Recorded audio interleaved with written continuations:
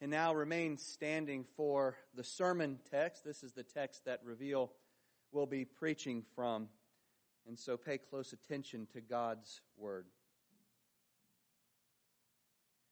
Then Paul stood in the midst of the Areopagus and said, "Men of Athens, I perceive that in all things you are very religious. For as I was passing through and considering the objects of your worship, I even found an altar with this inscription, 'To the unknown God.' Therefore, the one whom you worship without knowing, him I proclaim to you. God, who made the world and everything in it, since He is Lord of heaven and earth, does not dwell in temples made with hands, nor is He worshipped with men's hands as though He needed anything, since He gives to all life, breath, and all things. And He has made from one blood every nation of men to dwell on all the face of the earth, and has determined their pre-appointed times and the boundaries of their dwellings, so that they should seek the Lord in the hope that they might grope for Him and find Him, though He is not far from each one of us. For in Him we live and move and have our being, as also some of your own poets have said, for we are also His offspring. Therefore, since we are the offspring of God, we ought not to think that the divine nature is like gold or silver or stone, something shaped by art and man's devising. Truly, these times of ignorance God overlooked, but now commands all men everywhere to repent, because He has appointed a day on which He will judge the world in righteousness by the man whom He has ordained. He has given assurance of this to all by raising Him from the dead." And when they heard of the resurrection of the dead, some mocked, while others said, "We will hear you again on this matter." Thus far, the reading of God's Word. This is the word of the Lord.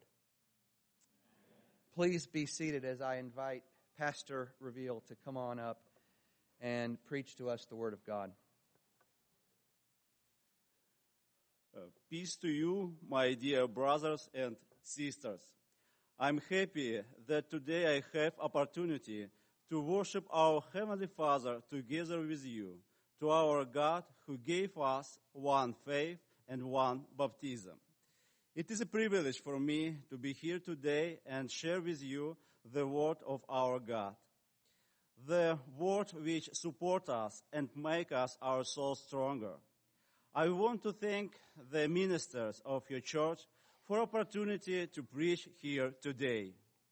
I want to thank you for supporting ministry to the saints in Tyumen and also in Uzbekistan.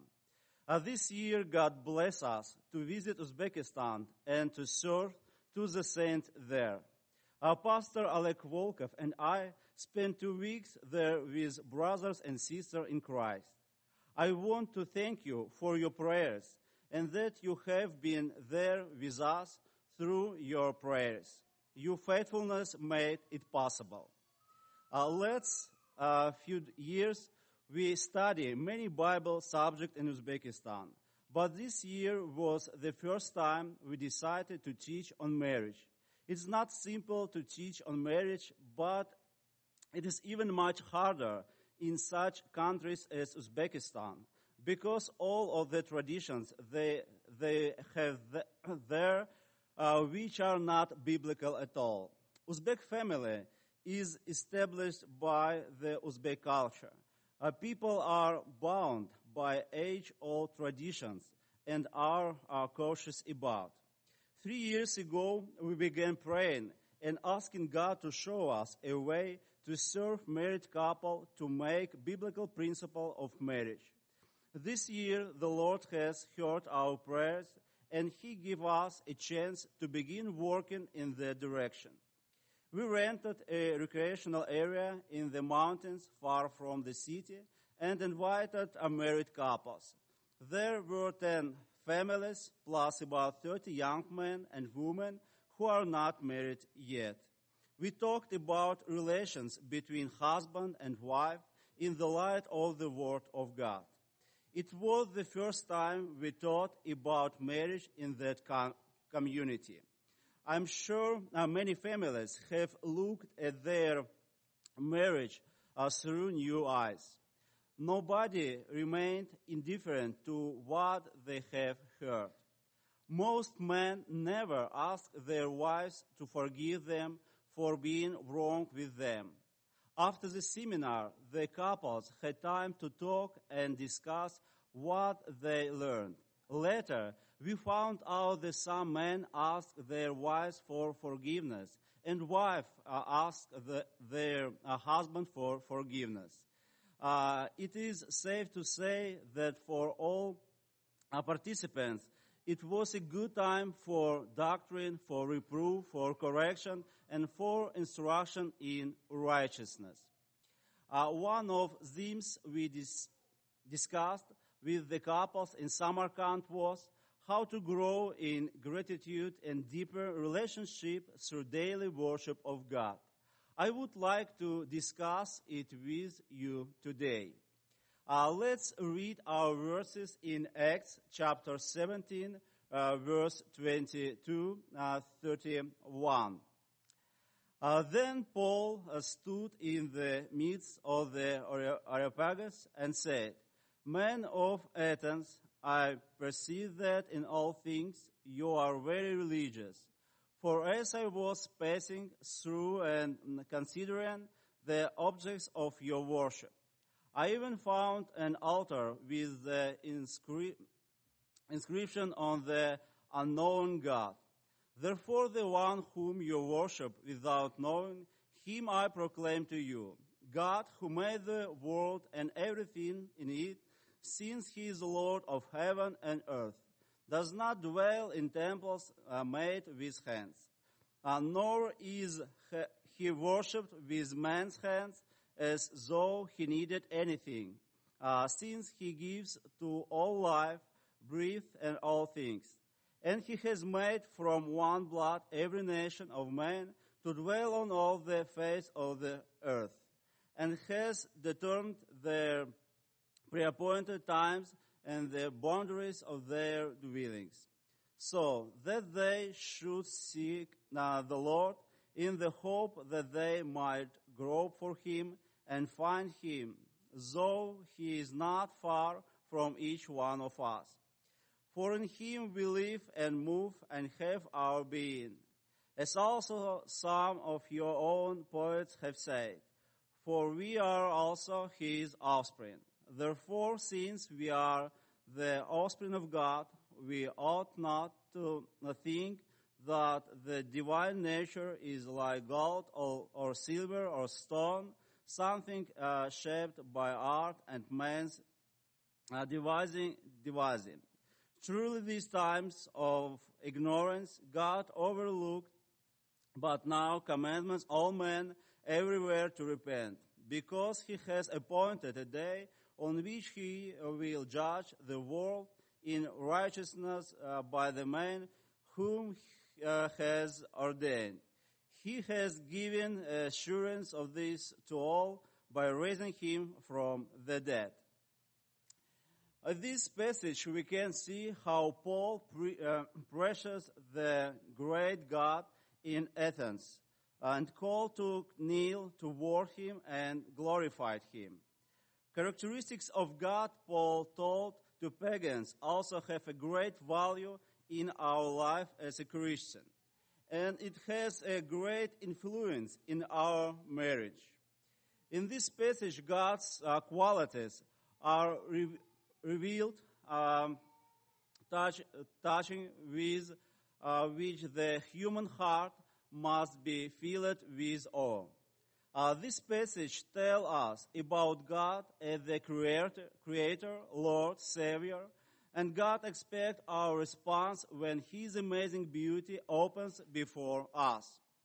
Worship of God must be not only on Sunday, when we gather together in the presence of God to renew the covenant with the Lord, but the worship of God must be in every day and in every sphere of our life, including in our marriage.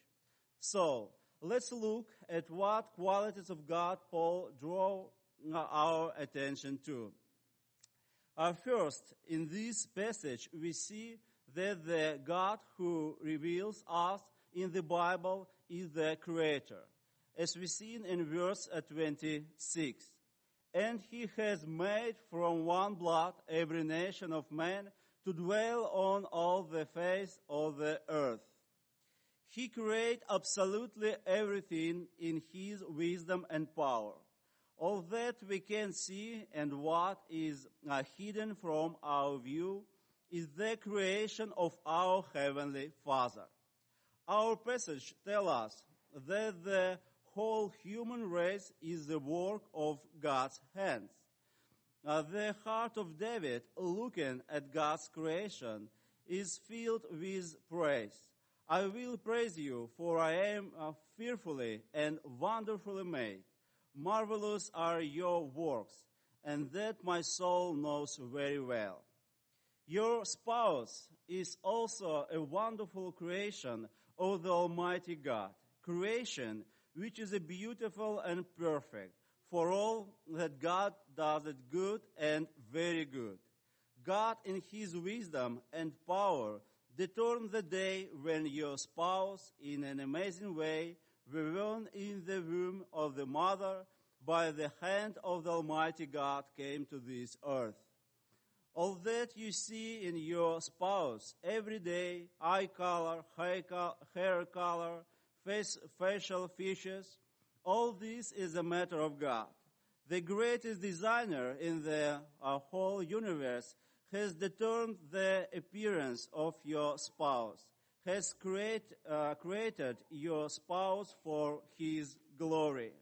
We admire works of art, various achievements of mankind. Whether our hearts should be filled with admiration of our Creator much more when we look at our spouses. We also see in our passage that God says that as His wisdom and power, He controls His creation, determining the path and the boundaries of the dwelling of His entire creation. Verse 26, second part. And has determined their pre-appointed times and the boundaries of their dwellings. The ruler of the whole universe determined that the person to whom your heart clung to, which you have been waiting for and sought among thousands of others according to God's will, came to this earth with you at the same time. In this there was no accident. God determined this time. God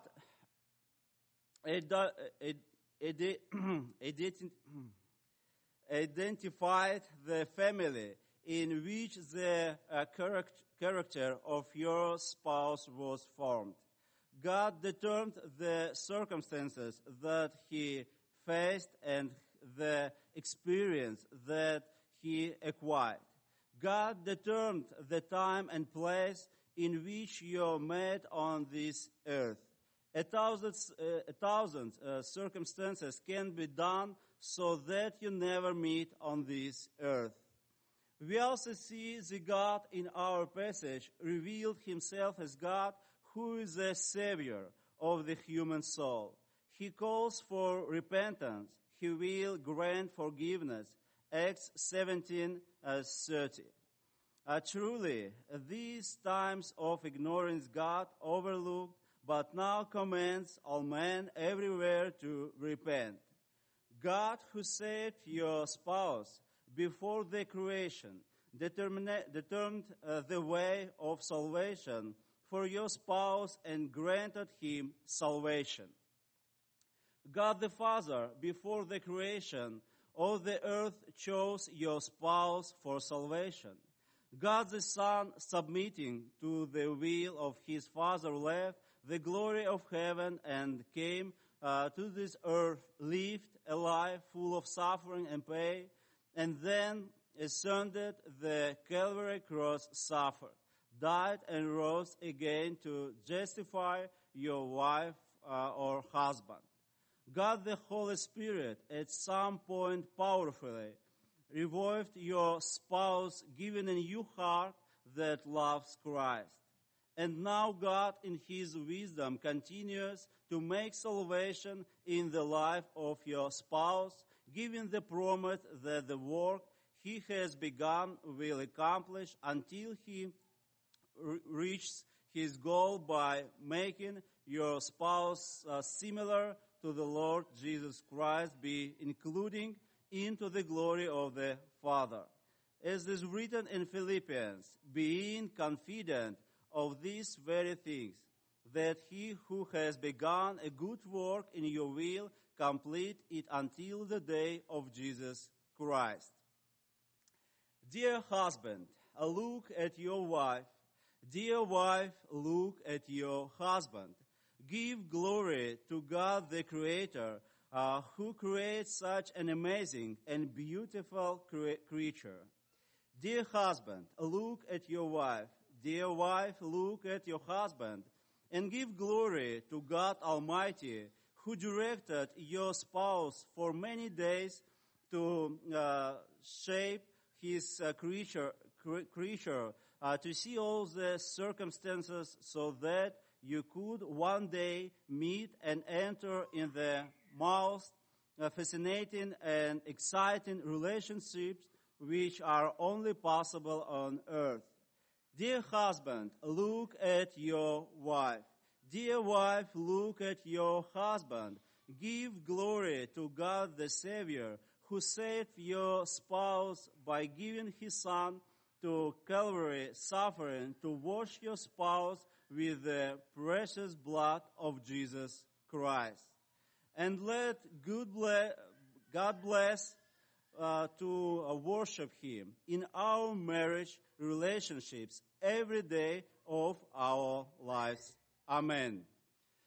Thank you so much. You're patient with my English.